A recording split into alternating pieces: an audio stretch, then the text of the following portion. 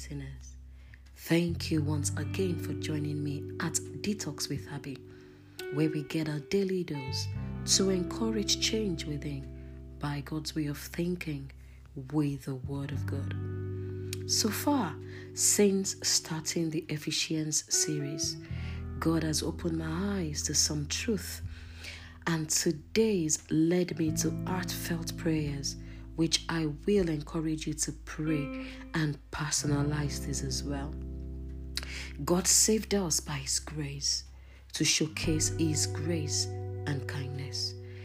God has blessed us with every spiritual blessings in heavenly places in Christ. He hath raised us up together and made us sit together in heavenly places in Christ Jesus.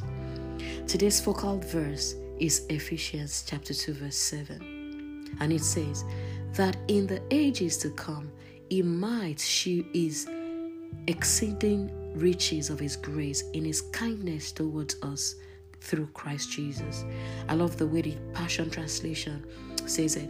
It says, throughout the coming ages, we will be the visible display of the infinite riches of His grace and kindness, which was showered upon us in Jesus Christ. This verse led me to heartfelt prayers, and I would really encourage us to personalize this prayer. Personalize it. Pray it and declare it upon yourself.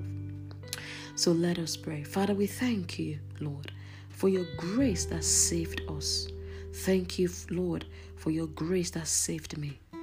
Help me, Lord, to truly display your infinite, immeasurable, and unsurpassed grace and kindness you showered on us through Jesus Christ. Help me, Lord, to be a true display of your grace in all I think and do, at home and outside, wherever I am. Help me, Lord, to make you proud in all I think and do, so you can point to me as an example of the incredible wealth of your grace and kindness showered towards us. Thank you, because I know you've answered our prayer. In Jesus' name, amen. Thank you once again for joining me today. God bless you, and bye for now.